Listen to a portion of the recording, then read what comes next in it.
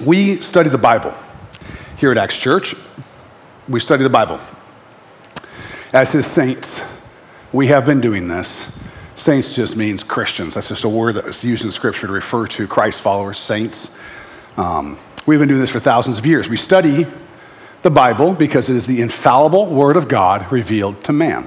Now, I'm saying that as a statement. Some of you may not believe that yet. Stick with me. We study it because it's true and reliable. We study it because it is a lamp for our feet and a light for our path, which the Scripture tells us and which I have found to be absolutely 100% unequivocally true. It is that. It is a lamp for our feet and a light for our path, and without it, you are stumbling around in darkness. We study it because it has the words of life and the way to salvation. We study it because it makes us strong in the Lord. We study it because God uses it to encourage us, to transform us into his image, which is what's going on in the life of a believer, a Christ follower. You're being transformed. This year should look different. The next year should look different than the year after that. You should be being transformed. And that happens partly through the Word of God in your life. I got nothing for you without the Scripture. There is no reason for you to listen to me about anything unless I am talking about the Word of God, because this is what's true. And I have nothing for you without it. And neither does anyone else. Just so you understand, no one has anything for you if it is not the Scripture or consistent with the Scripture. In fact, if someone tells you something true, it will never be something inconsistent with the Scripture. This is an important point. I want you to think about it. If someone tells you something true, it will never be something that is inconsistent with the Scripture. If you believe something that is inconsistent with what the Scripture says, you're believing a lie. You're believing something that's wrong. This is not up for debate. This is a fact.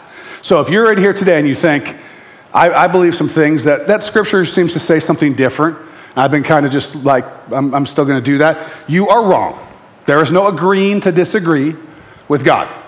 He doesn't have that one. That's not a thing that we'll agree to disagree. Nope. You'll agree to agree, or you can be wrong. That's it with God. He gave us the Word, and he intends us to follow it. We do not get to disagree and still be righteous. That's important. It's an important thing to understand. You are called to live according to the Word of God.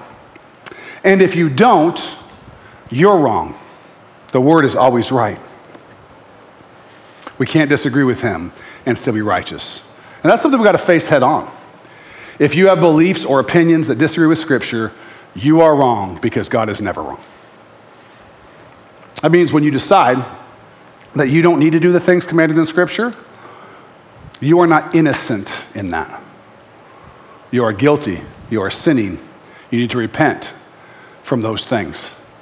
If you're choosing to not do things that God has called you to do because you have a better idea, or you just don't want to, that's called sin. The Scripture calls us to live a holy life, loving and serving and suffering and experiencing peace and joy and faith and truth and love and all of that. That's what the Scripture calls us to. That's what God calls us to.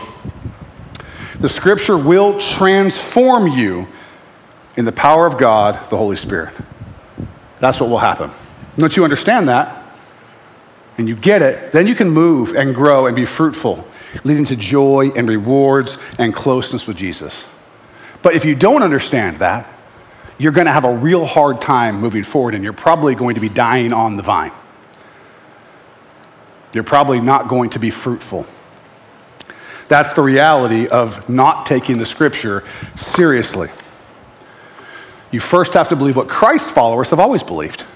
You have to believe that the Scripture is the infallible Word of God.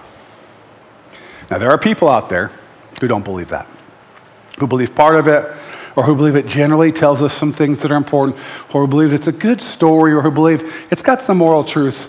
That's not what the Bible is claiming to be. That's not what the Bible is. And to treat it that way is, you might as well just not bother. This is what the Bible says about itself. This is what the Scripture says about the Scripture. 2 Timothy 3:16 through 17. All Scripture is given by inspiration of God, or is God breathed. God breathed it. He inspired the writers of the scripture. They were not just doing this on their own. It was God breathed. And is profitable for doctrine, that's teaching, for reproof, for correction, for instruction in righteousness, that the man of God may be complete, thoroughly equipped for every good work. Okay? That's what the scripture is. It is God breathed. That's what the scripture says about itself. Now, if you're a skeptic, you're not really into this, you're here because you just wanted to check it out, or someone invited you, or someone made you come. You're not really into the church thing. That's okay. You're welcome here. We're glad that you're here. There are Bibles in the chairs in front of you, and you can take the scripture home with you. That's yours for free. That is yours for free. It's the best gift that we could ever give you, because the Word of God will have more impact on you than any other gift that we could possibly give you. It's a very loving gift, and we want you to have it. But you might object here and say, hey, this is a circular argument. Didn't you just try to prove the scripture is true by quoting the scripture? And yes, I did. The scripture is self-attesting, but it's not circular. It's not circular to say the Bible is true because the Bible says it's true, and I'll tell you why. It's very different than somebody saying, hey, whatever I say is true, but sometimes they lie. Right? You can't really trust that. They're verifying themselves. That's not going to work. Well, here's the thing. What if somebody said that, but they never lied? What if you tested everything somebody ever said, and everywhere you could test it, it was true, true, true, true, true, true. What would happen is eventually you'd start to have a warrant or a reason to believe that the things that you couldn't test were also true. And so the Bible says that it's true, that it's God-breathed. And of course, I don't have a way scientifically to test that. But there are thousands of things in this book that I do have a way to scientifically test, that I do have a way to test through science, through reason, through nature, through a million other things. And every one of those, always true. Whether it's prophecy, whether it's archaeological evidence, whether it's history, whatever it is, always, always true. And trust me, this bad boy has been tested. And so when you test that much, you can believe that the things that it says are true. So when it says it's God-breathed, then we can believe that that's true. That's a fact. It's not a circular argument. It's a reality. We see prophecies coming from hundreds of years after they were written. Every time they come true. Every time. We see instruction for living that confirms itself over and over in the fruitful lives of people. Go and look, go and put into one of these survey things, the way a Christian should live, okay? Honor your father and mother. Don't commit adultery. Don't be an alcoholic. Don't be a drug addict. You know, have a family, take care of your family, all these things that the scripture tells us to do, which all of us mess up on, by the way. But if you were to do all those things effectively, you would be in that percent of people who consider themselves the very happiest people in the world and the most successful people in the world in terms of the things that we really care about. That's what you'd find out, because the scripture is true. Because the things it tells us, now we mess up, that's why we need the grace of God. But the things the scripture says are true, and they prove themselves over and over. And when we see Jesus Christ rise from the dead, after the scripture prophesied it, after he prophesied it himself, we can trust the one who rose from the dead. That's really good evidence. If I want to prove something to you, rising from the dead would be a pretty good way to prove that I knew what I was talking about. Once we can see the Bible is true in all the ways we can test it, it's absolutely reasonable to believe the Bible is true when God claims it's true in the Bible. And so I don't make a circular argument when I talk about whether the Bible is true. I use the fact the Bible calls itself true, but not by itself. I use it considering all the other things that we know are true in the Bible. And when the Bible proves itself and proves itself and proves itself and proves itself, then the things that I can't test, I will believe also. That's why I believe that the things that are in the book of Revelation are going to happen. They're told that we're going to happen later. Well, every other time it prophesies, it's right. So I'm going to go with the one that never misses. Right? Okay. You get it. I'd like to continue studying about the Bible. We did this a few weeks ago, the first part of this one about the scriptures, and I want to continue in it. There are some objections that people have to the scripture, and I want to talk about those, and I want to continue where I was from the last one. If you remember, when we were in that one, we talked about issues of transmission and translation. Okay, these were objections people had to the Bible.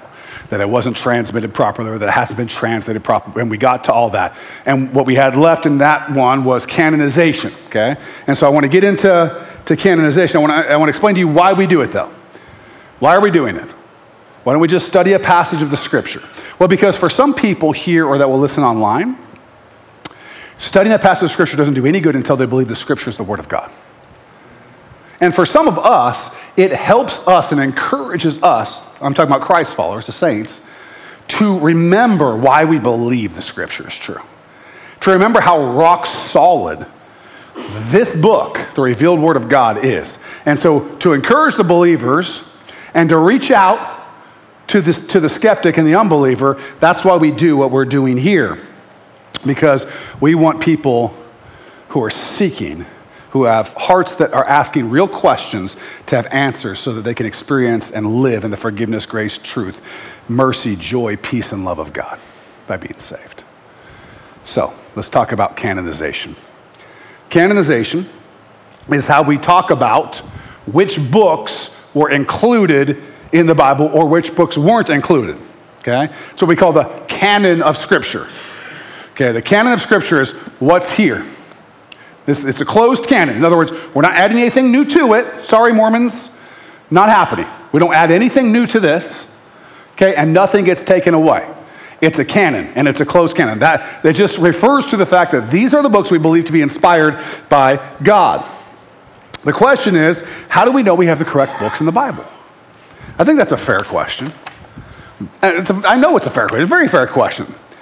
Some folks claim incorrectly that there was a conspiracy to include only the books the early church wanted, or let's say the powerful people in the early church, so that they could gain power or money or control.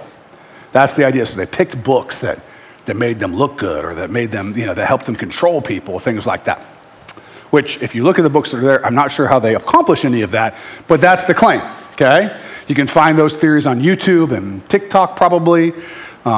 Some works of pop fiction, popular fiction novels. We're going to start with the easy one, though. Start with the easy one, okay? The Old Testament.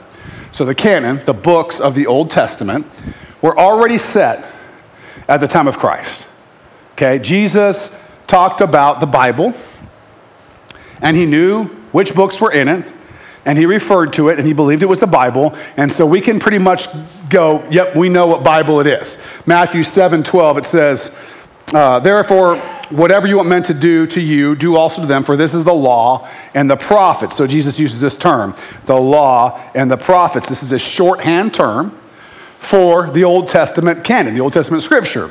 The law is the first 5 books, the books of Moses, and the prophets they just use as a shorthand for everything else, including the wisdom literature and things like that, because they considered all Bible writers to be prophets.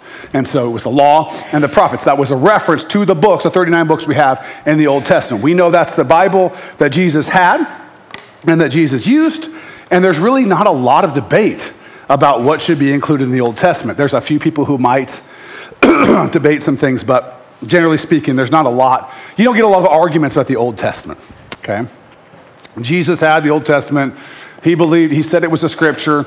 He believed it. There's nothing to think about as far as that goes. So we don't need to spend a lot of time on it. The canon that people generally attempt to cause controversy over is the New Testament canon, okay? The New Testament canon. That's Matthew through Revelation, right? The New Testament, that's this side of your Bible that starts with the Gospels of Jesus Christ, okay? The New Testament canon. So, we have an author, fiction author, named Dan Brown. He had a best-selling novel called The Da Vinci Code. You may remember it. I think they made a movie about it. And it espouses this viewpoint about the canon of the New Testament through one of the characters. This is what he wrote, and I put it up here for you. More than 80 Gospels were considered for the New Testament, and yet only a relative few were chosen for inclusion. Matthew, Mark, Luke, and John among them. Nope, just them. That's the only ones that chose. No, it wasn't among them. Those were the ones. The Bible, as we know it today, was collated by the pagan Roman Emperor Constantine the Great. Constantine commissioned and financed a new Bible, which omitted those Gospels that spoke of Christ's human traits and embellished those Gospels that made him godlike. The earlier Gospels were outlawed, gathered up, and burned. It'd be nice to have some historical evidence of that. The modern Bible was compiled and edited by men who possessed a political agenda to promote the divinity of the man, Jesus Christ, and use his influence to solidify their own power base. Okay, now, don't get too concerned, Christians, that this guy just took the Bible out, because this is not true. 100% absolutely historically false. Did not happen. None of that happened. There's no evidence of that. It would be impossible for them to have accomplished that, to have found all the Bibles and burned them and then changed them all. I mean, it just did not happen. Did not happen. Which is, of course, a kind of sort of a normal part of fiction writing, is that you write fiction, which means it's not true. But that did not stop people from repeating it and making their YouTubes and TikToks about it, okay? Here's the deal. The church had a criteria, a set of rules about what books were actually scripture. So when these councils got together, they had rules for it, okay? Remember that the church believed the Bible was the Word of God. So it was extremely important to them to get it right. This was no joke to them. They believed this was the Word of God, so they were not going to mess up. They wanted to get it right. So the main criteria was that the books included in the New Testament had to be inspired by God. That was the rule. That was the overarching rule.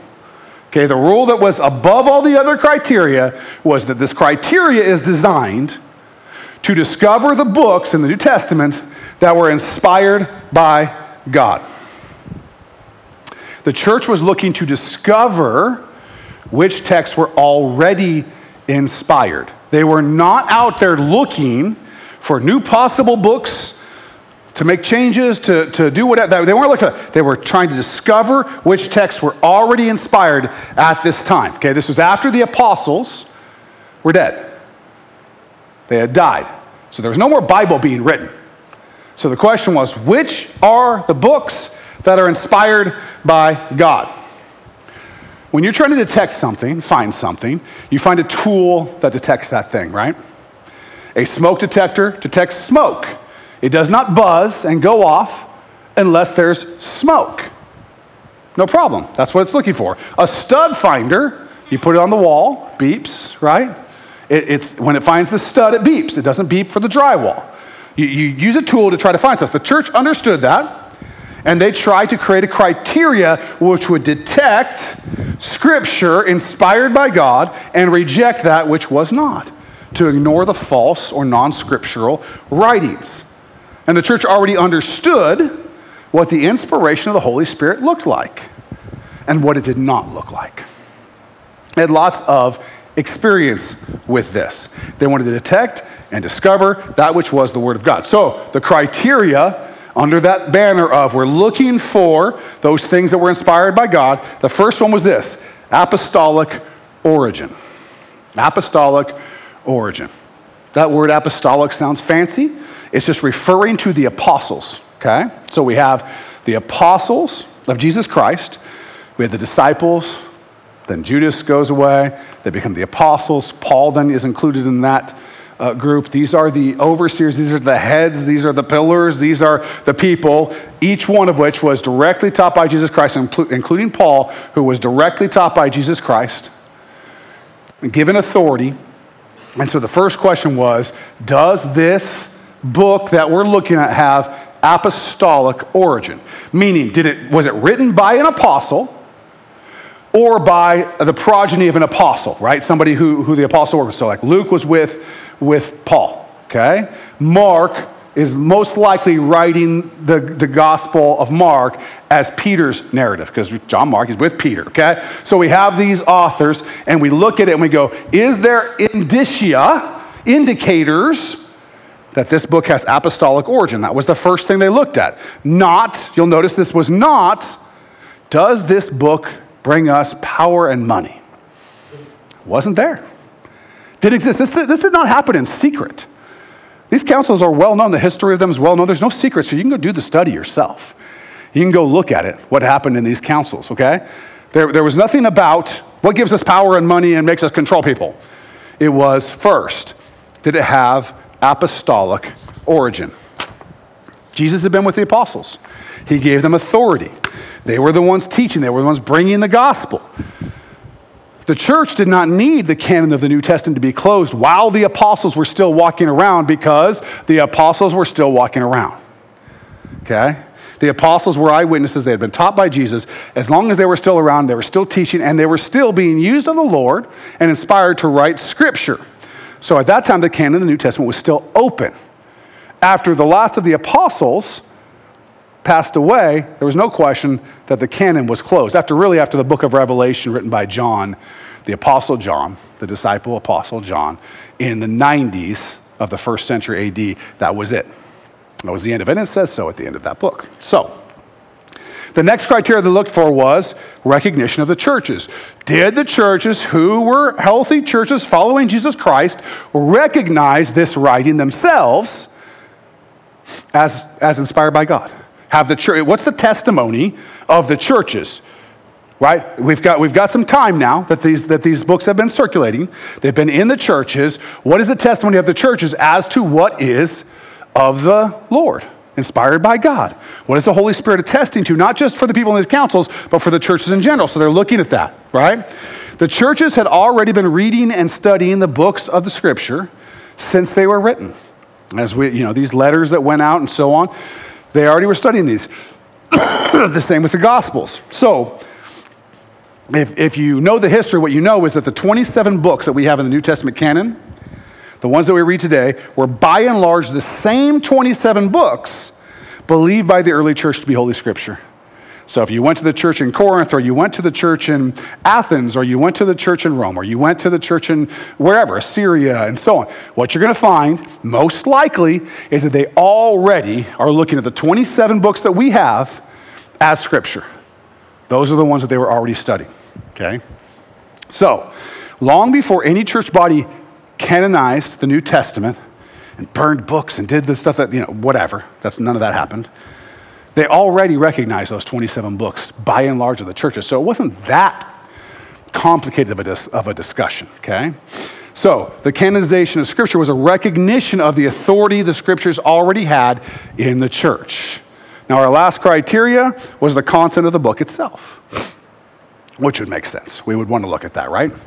So when they tested the text, did the content of the text agree with the oral teachings of the apostles that had been taught in the church? So the apostles have been out throughout the first century teaching in the church. So the question was, do what we see in these books that we think may be inspired by God because they met the first two criteria, because they had apostolic origin, they were recognized by the churches, now does the content match with what the apostles were teaching? And you have to understand something about oral tradition, especially oral tradition among Jewish people. The people were known to memorize large portions of the Old Testament. That was the way that Jews did their thing, okay? These people took oral tradition very seriously. None of them, this may amaze you, not one of the disciples had a Kindle, okay? They couldn't carry around massive amounts of writing with them, okay? So what they had to do was they had to memorize. And they were good at it. If you've ever been a memorizer, you know that the more you memorize, the easier it is to memorize. And then the more you can memorize, and the easier it is to memorize. It's like a muscle, right? And so this is a muscle that they had to use. Because if you wanted to say what Paul had said last week at the church, you needed to write it down and memorize it, okay? And so as the gospel multiplied, what we have is we have this really legit oral tradition that's happening that they can test these books against, because the oral tradition is still very alive and well in the churches. Okay, they didn't all have personal libraries where they could order an ebook and it was in their Kindle or their iPad or their whatever, Android tablet, if people still use those, in a second, right? They didn't have that, so they had to memorize things. They had to memorize, they had to keep their oral tradition. So, in an article on the subject, this is what was summed up as the criteria, okay? This is Paul Wegner, Terry Wilder, and Darrell Bock. That's what they said. So all of this leads us to what was perhaps the prime criterion. Was this book produced by an apostle or under the auspices of an apostle? And does it obviously correspond in doctrine to what the apostles themselves taught when they were on earth as God's divinely appointed spokesman? That's the question, okay? That's the question. The books that were rejected, they were rejected not because they did not fit the desires of church leaders. It's not why they were rejected. They were rejected because they did not meet the criteria for qualifying as inspired by God. That's it. So anyone who wants to tell you, oh, you can't believe it, there should be all these other books in the Bible that say all these, nope, that's not true. That's not true. How do we know? Because there was a very serious process for this. It's right there in history for you to read. You can believe it. You can be an unbeliever, a believer, whatever. You can go through the history and see, yeah, that was not what was happening. There is no question that the councils that brought together the canon of Scripture did not do so for personal gain. And that nothing was burned and destroyed and all that kind of, that's just not true. That's just not true, okay? F.F. Bruce, a biblical scholar, he wrote this: one thing must be emphatically stated.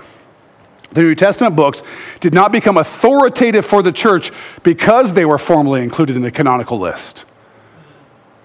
On the contrary, the church included them in her canon because she already regarded them as divinely inspired. What these councils did was not to impose something new upon the Christian communities, but to codify or recognize what was already the general practice of those communities. That's what happened. What do you think would have happened to all these churches, okay, all over the world? There's a council and they go, we're getting rid of all these books that you guys have been reading. Send them to us, we're going to burn them, we've got new ones for you. And they say totally different things, right? You got couple million Christians, and they're like, well, if I did that to you, you would laugh at that, right? If I said, hey, listen, this Bible is that we've decided, the elders and I have decided, we've got a new canon for you, okay? Here's the new canon. This one says you should give us a lot of money and make us powerful, and all the other stuff. Come on, it's absurd. The idea is absurd. It's not what happened. And historically, it just has no basis in history. So those that argue this, and the Dan Browns and the whatever, it's nonsense. So if you see this on you, I don't even recommend you get involved in that argument, because you're dealing with a person who has absolutely no historical pedigree. They do not know the scholarship. They don't understand what actual people who have studied these things think. Both Christians, non-Christians, atheists, whatever, they all understand this is the case, okay? All right, let's look at some of the so-called rejected books. Okay, if you read the quote from Dan Brown, Da Vinci Code, there were more than 80 gospels that were rejected. Well, if we count all the books that could be considered other sort of biographies or sayings of Jesus, we come up with there were 39 or so of these. I don't have time to go into all of them. If you really want to know why they weren't included, go read any of them. And you'll be like, what? One of them's got like the cross comes out of a tomb and starts talking. And like, it's crazy stuff. There's crazy stuff in these things, okay? But there were about 39 of these writings that went out there. They were not authentic, okay? They were not authentic. First of all, the originals of these documents are too late to be written by the apostles or their contemporaries, okay? Whereas all the books that we have are written in the first century. These other books are written, you're really starting somewhere in the mid-second century and going forward, okay? This is what Wegner, Wilder, and Bach say. The canonical Gospels all date from the middle to the late first century, okay? So Jesus rises from the dead in the 30s AD. So by the middle of that century, you have the Scripture being written. By the end of that century, it's over. It's no more, okay? So the middle to the late first century. This is not long after Jesus Christ was resurrected from the dead. The Gnostic Gospels cannot be placed any earlier than the mid-second century.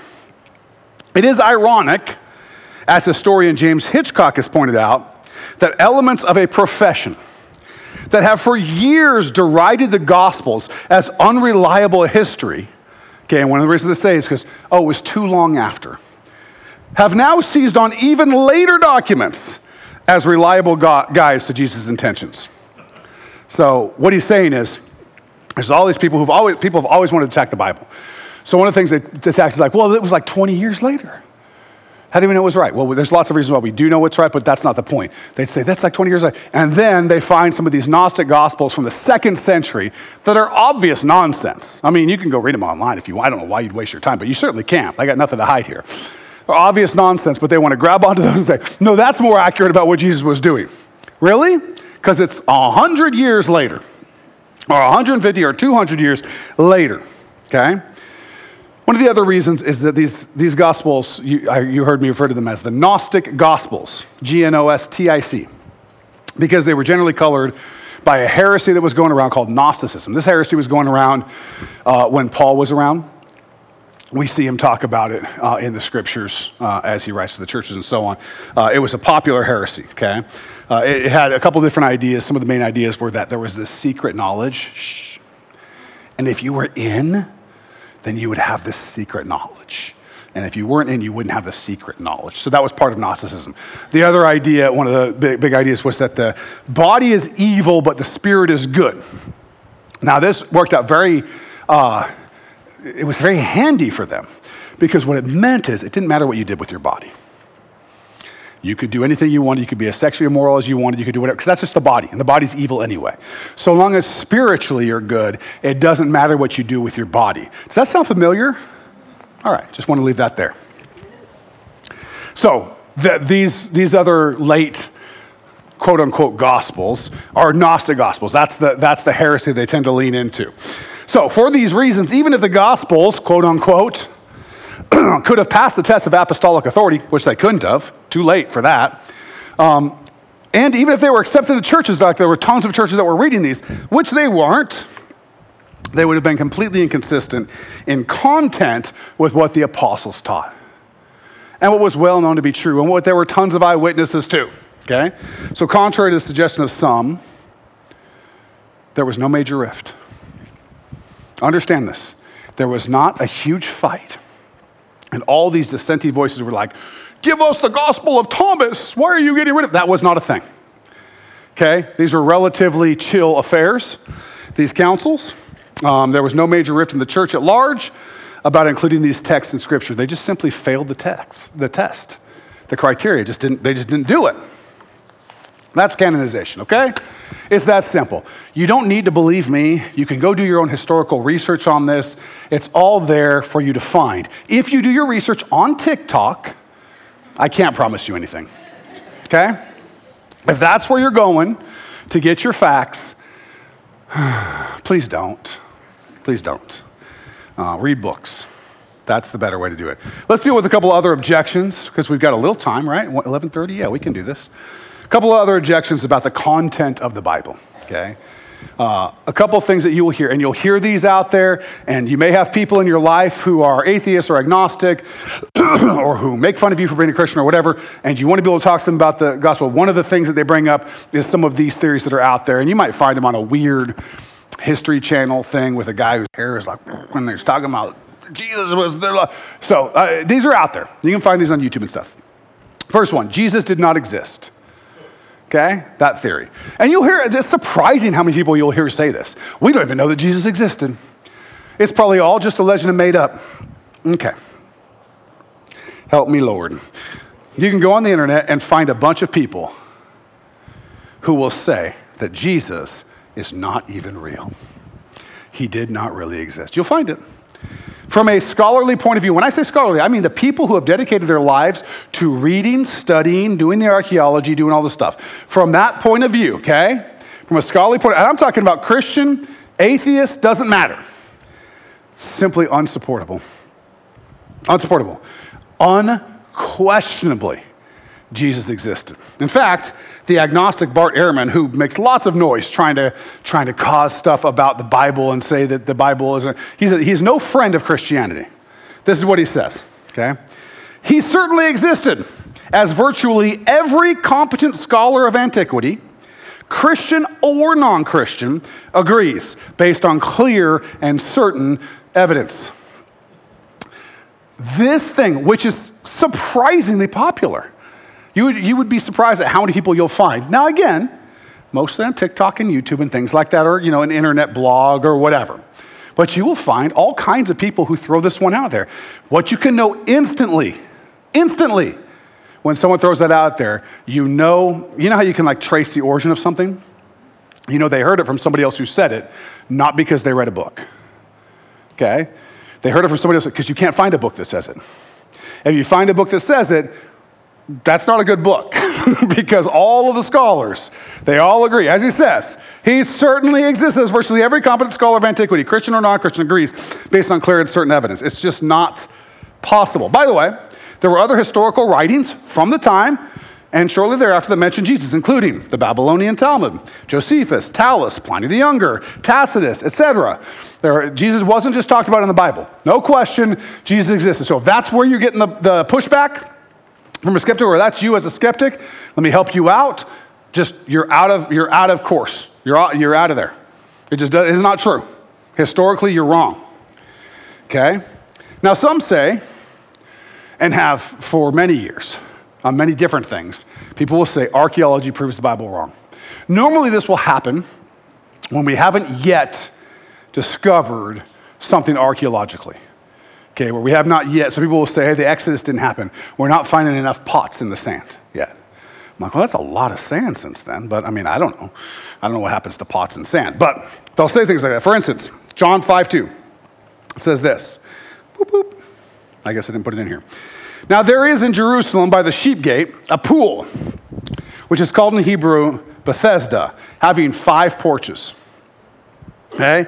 Porches or colonnades, it depends on which English translation you're reading, but colonnades, there's 5 of these, okay? Now at one time, before the archaeological examination of that area, some said, see, Bible's not true. There is no such place and there are no colonnades. And people were like, yeah, that seems to prove the Bible wrong. And then, oopsie, they found it, dug a little deeper, and there was Bethesda, and there were the colonnades. Okay? And so all of that, hey, we didn't find it, dig a little deeper, and what happens is you always find it. You always find it.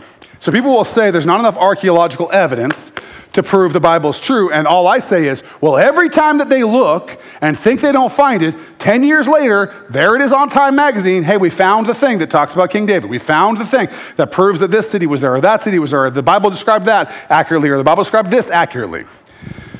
Nelson Glueck says this. This is a rabbi and archaeologist, okay? Says it may be stated categorically that no archaeological discovery has ever controverted a biblical reference.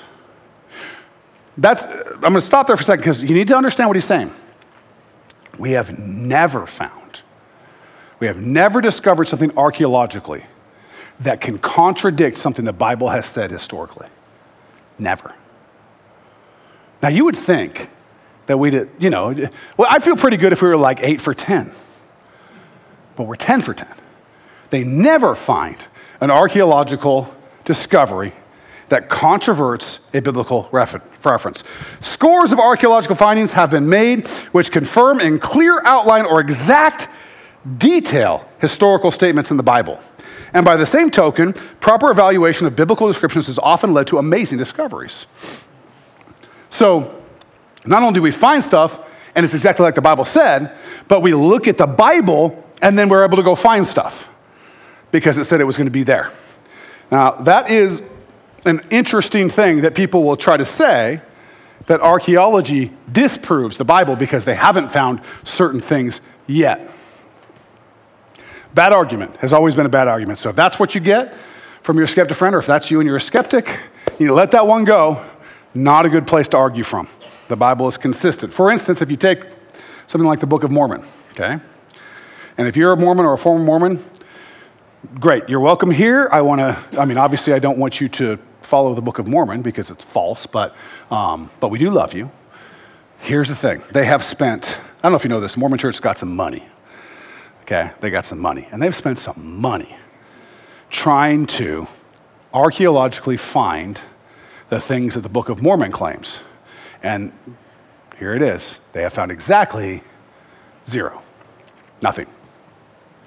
When we go to the Bible and we try to find the things the Bible says, we find exactly everything it says.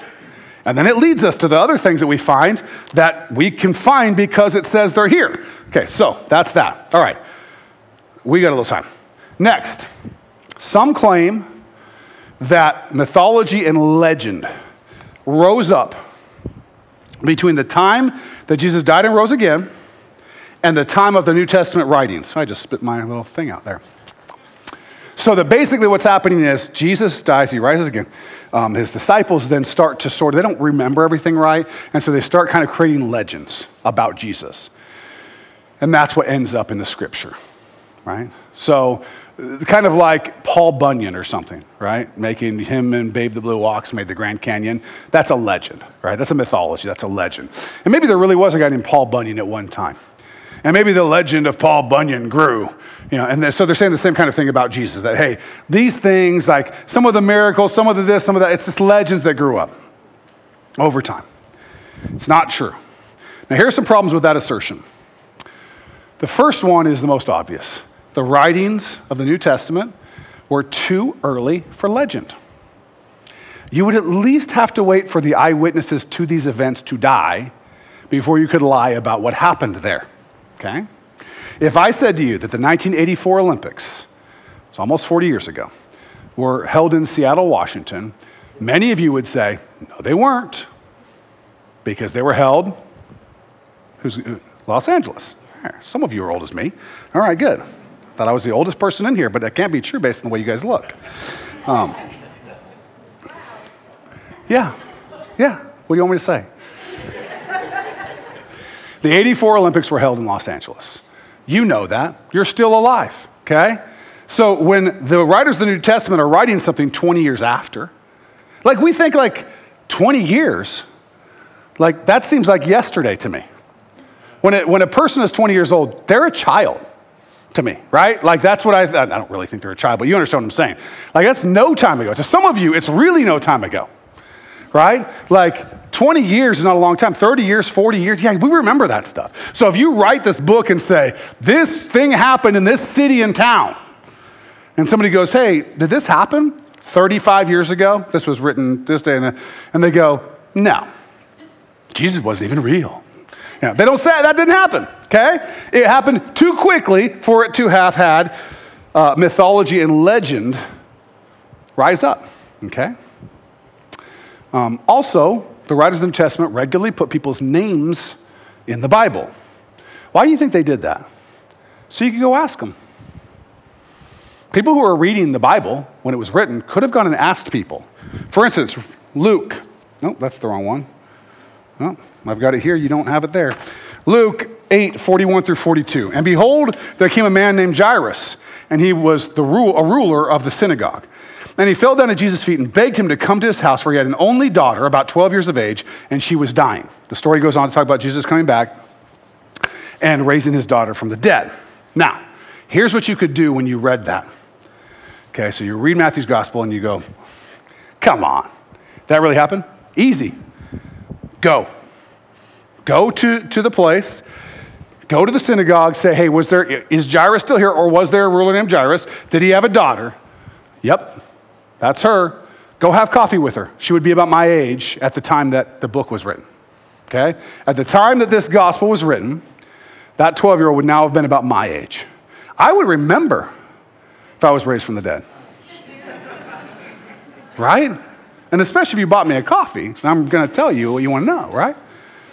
You can't have legend. You gotta build no, I wasn't raised from the dead. I had a minor cold and he gave me some NyQuil. No, that's not what happened.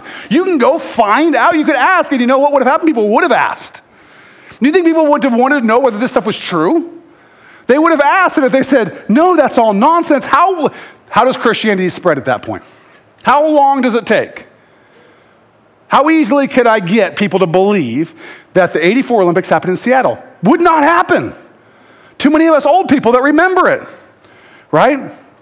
Okay, that's why it can't be legend, okay? There were 5,000 people, 5,000 men plus women and children in Bethsaida who were fed with 5 loaves and 2 fish. Did it happen? Go ask them. There are thousands of them still alive. Go ask them if it happened. You can go ask them. If it didn't happen, I think that people would have known.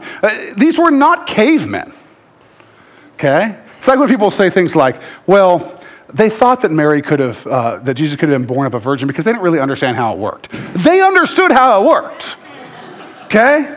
They knew that women didn't have babies unless they lay with men, okay? That's been known for a long, like how stupid do you think these people were? They have better literature than we have now. Okay? You ever heard of like Aristotle, Plato, Socrates? That was several hundred years before Jesus. These were smart people. Okay? They were smart people. Go ask them. Also, if you're making something up, and this one just seems obvious to me, if you're going to make something up, you're going to make yourself look good, right? You're not going to make yourself look bad. If I'm going to invent a mythology, I'm going to look good in it. Why would I invent something and make myself look bad? But here's the problem. In John 18, Peter denies Jesus 3 times. Does not look good. In Matthew 20, the mother of James and John takes the boys up to Jesus and asks Jesus to let them sit at his right and left hand. Their mama did that. Yeah, does that. And then the 10, it says in Matthew 20:24, and when the 10 heard it, they were greatly displeased with the 2 brothers. Why? Because they all wanted to sit there. There's all this, like the disciples were fighting about who was the greatest again. Why would you put that in there? Why would you put the disciples were ripped, toned, handsome, smart, and whatever? Why wouldn't you do that? Right? If I'm going to write a legend about myself, I'm going to be legendary. I'm not going to be an idiot, which is what they were half the time. And thank God, because it helps me to be able to understand what an idiot I am. They had women in positions of honor, and they had women as the first witnesses to the resurrection of Jesus Christ. Would never happen. Would never happen if you were writing something that you wanted to be believed. It would only be written if it just was true. You would not write it if you were trying to write a thing to get people to believe it. You would not write that women were the ones who witnessed the resurrection of Jesus Christ. Why? People didn't trust women at that time. I don't know if you know this. Maybe some of you women do. Women haven't always been treated well. Okay? Especially back then. It was the scriptures that flipped that on its head. Jesus honored women. The disciples honored women. But why would you do that? It's not a way to get people to want to do your thing or to believe your thing. And why would you put things like, deny yourself, pick up your cross and follow me. You'll all be persecuted. Like, that doesn't sound like the kind of thing that is a good sales pitch. So what are the chances they made it up? The scripture just doesn't come off as untrue. It has all the indicators of veracity. It comes off as true. It is true. That's the bottom line. In the court, some of you know I'm an attorney. In court, we have things that you can bring into evidence and things that you can't. And one of the things you generally can't bring into evidence is called hearsay. Hearsay is when somebody says something outside of the court, and then I try to testify that that person said that thing outside of the court to prove that the thing they said was true. Okay, that's what hearsay is. Sounds a little complicated, not a big deal, but that's what hearsay is, okay? But there are exceptions to hearsay. Some of them are things like dying declaration. If I'm dying and I say, Daddy did it, it gets to come in. Because it was a dying declaration, it's unlikely to be untrue. As much as that, I know you would never do that. But it's unlikely to be untrue, right? Because it was my dying declaration. So if you have indicators of veracity, we can actually make an exception to the hearsay rule and get it in. One of those exceptions is called statement against interest. Statement against interest. I'm going to give you just kind of a paraphrase of what the rule says. A reasonable person would have made this statement only if the person believed it to be true, because when made, it was so contrary to that person's proprietary or pecuniary interest. That it was so contrary to making them look good or do good that they would never have said it. And then B, it's supported by corroborating circumstances that clearly indicate its trustworthiness. So you have these disciples and so on saying things that are very against their interest. I wonder how many people came up to Peter and were like, seriously, dude? Did you really do that? Did you really say that? Right? It wasn't good for him. It wasn't as bad. It probably kept him humble, but it wasn't good for him. Why is Paul admitting to being a horrible, horrible person? Because it was true. Not because it helped him, because it was true. That's the bottom line. So we have statements against interest, and that, generally speaking, is an indicator of veracity or an indicator of truthfulness. The apostles who taught the gospel and penned the God-breathed scripture were saying everything that was against their interest. Okay? They wrote things that made them look bad. They wrote truths that subjected them to persecution and death. That's the reality.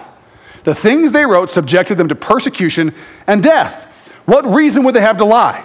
Especially when they could so easily get caught.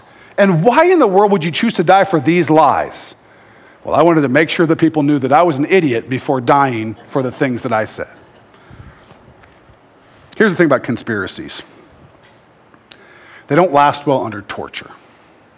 You know what I'm saying? Like you turn the fire up and somebody says, we were lying. But here's the problem. The disciples were murdered, crucified. John the apostle actually didn't die from this, but was boiled in oil. Here's the thing. There's the bucket, whatever. You turn on the thing. I start to see the oil bubbling. Let me just tell you what's going to happen. If I'm lying, I'm telling the truth at this point, okay? I'm going to say, it wasn't true. Let's turn the fire off. I don't want to go in the hot oil. But that's not what happened. What happened was time after time after time after time after time, they stood for the truthfulness of the gospel, for the truthfulness of what they witnessed and the resurrection of Jesus Christ, all of that. And it led to their deaths. I think John is the only disciple that we know actually made it through that experience and died probably on Patmos in the late 90s is my guess. But Peter, crucified upside down is the story we have. Paul probably beheaded and so on. Why? What was the benefit? What were they getting out of this? Doesn't seem like much. Well, if we tell these lies, let's get together and think about this, boys. We'll make these lies up, okay? And what will happen is then we'll go try to get people to believe these lies. They don't want to believe these lies. Will it cost money? No. It's going to cost us all our money. Okay, so there must be some power. No, there's no power in this. They're actually going to treat us poorly. Paul's going to have to write to the Corinthian church because they say that he doesn't talk good and they don't believe in his authority. Okay? John, the apostle, the disciple Jesus loved, Diotrephes is trying to keep him out of the church. I mean, they weren't treated well. They didn't make any money. They get persecuted. They're stoned with the rocks. They're stoned, shipwrecked, no sleep. I mean, all the things that these apostles went through, historically true. None of them were like getting a mansion and doing, that just wasn't what was happening, okay? Take care of all these people. And what kind of people were they? Church people. People who had all kinds of needs, and they were there ministering to them and being ministered to. But they got nothing that the world would want out of this. So why? Let me suggest to you that the why is because it's true. And that's why. It's that simple. Because it's true. The Bible is true. This is one of the reasons the Gospels gained such legitimacy with scholars. Because these people wrote these things, believed these things, and were willing to go to death for these things that they, not just things that they believe, because people believe all kinds of things that aren't true and are even willing to die for those sometimes. But they knew whether they were true or not. And they still died for them. Do you see the difference? If I start a cult and convince everybody that the Hale-Bopp comet has got a spaceship behind it, we're all going to go to, I don't know how many of you remember this. Okay? They all killed themselves, thinking that the spaceship was going to come take them. They believed in that. Okay? But that's very different to tell you some story that you believe in and to actually know. They knew whether Jesus rose from the dead or not. They're not talking about some legend from the past. They're talking about things that happened in their lifetime that they claim to witness. They knew whether they were true, and they still died for them. That's just how it worked. So the time was just not enough. Now, I'm running out of time. Here's the thing. The question about whether the Bible is accurately recorded, transmission, that question's over. I dealt with that in the last sermon. It's been accurately recorded. The question about whether the Bible's been accurately translated, it's over. Dealt with that in the last sermon. The question about whether the correct books were included, canonization. It's over. The correct books were included. There is no question that the Bible is accurate, and those who wrote it and followed it believed it was true. No question. They believed it so much they were willing to die, be tortured, and all the rest for it. Here's the question that's left for you. Do you believe it's true? Because if you believe that the Word of God is true, it is going to transform the way that you live, the way that you think, the way that your sex life, your money life, the way you treat people, your life at work, your attitude, all those things are going to be changed because if you believe it's true, you're going to follow what it says. So that's the question. I know it's true, and I can show you 6 ways from Sunday how it's true. We can go and do this a million times. I actually have tons more on why the Bible is true. I'm just giving you part of it. But it doesn't matter what we can prove if you don't believe that it's true, and if you're not willing to follow it. And if you're a skeptic and you don't believe it's true, what do you make of it? It's not nonsense. We know that. The archaeological evidence and the historical evidence prove it's not nonsense. It's not anything like these other religious books. It's different in kind. Go read them, you'll see. It's not wrong about what it says about you and me and how we should live. Your conscience will testify to that. And if you continue to say that it's not true, what is your alternative? Skeptic. I'm talking now to the unbeliever, person who rejects the scripture. What's your alternative? Atheism, naturalism, there is no God, everything's just happened, poof, nothing made everything, and we mean nothing. Most philosophies will leave you with no hope and no reason for hope. You have no hope for justice if atheism is true. You have no hope for love, no hope for salvation, because those things only have meaning if God is true. There's no such thing as justice if we're all just atoms bouncing around. There's just what is. There's no what ought. No one loves you. You don't love anyone. You mean nothing if atheism is true. But you know that's not true. You know it's not true. You know you mean something. You know the other people in your life mean something. So atheism cannot be true. So you got to come up against the scripture for all your problems with it. And I'm happy to talk to anybody who's got issues with the scripture. Email me. Let's talk about it. But for any problems that you have with this, you got to come up against it. You got to decide what you're going to do with this, because it is the Word of God. It is true, and you are going to find yourself on the right side of it, following Jesus Christ, or on the wrong side of it, constantly battling against truth. Without God and His Word, there is nothing but existential dread and sadness. That's what your life will come to. And you can't drink enough, smoke enough, weed, watch enough Netflix, watch enough TikTok to run away from the existential dread and sadness that is coming after you if you continue to reject the Word of God, because that's all that's left. And so I implore you to understand that without God you mean nothing, but praise God because He does exist. He has spoken to us through His infallible Word, and this is what He said. Romans 10:9-10, that if you confess with your mouth the Lord Jesus and believe in your heart that God has raised Him from the dead, you will be saved. That's it. That is some good news. Some really good news. For with the heart one believes unto righteousness, and with the mouth confession is made unto salvation. Listen, you have no idea how good that news is for me and for you. And if you're an unbeliever today, that can be you. That's why I teach this. I love you. I am so sad to see what's happening. It's different than when I was young. The older I get and the more that I see the world going bad, I'm so sad to see just the hopelessness and the hurt. I want you to know Jesus. I want you to know Jesus. That's not something I say, okay? I don't have a jet. I'm not doing this because Boy, howdy, is it fun. I'm doing this because I love you. I want to see you saved and filled with the Holy Spirit and the hope that he brings us, because I can't get through a day without him. And you're trying to get through your whole life. You need to submit to the truth. I want you to be with me. I want you to be with us, part of the family of God. So if you're a skeptic, you're an unbeliever, it's time to stop that nonsense. Stop fighting with God. You don't have intellectual reasons to reject him. Trust me. You might have heart issues that make you reject him, but you don't have good intellectual reasons. I've done the research, done the work.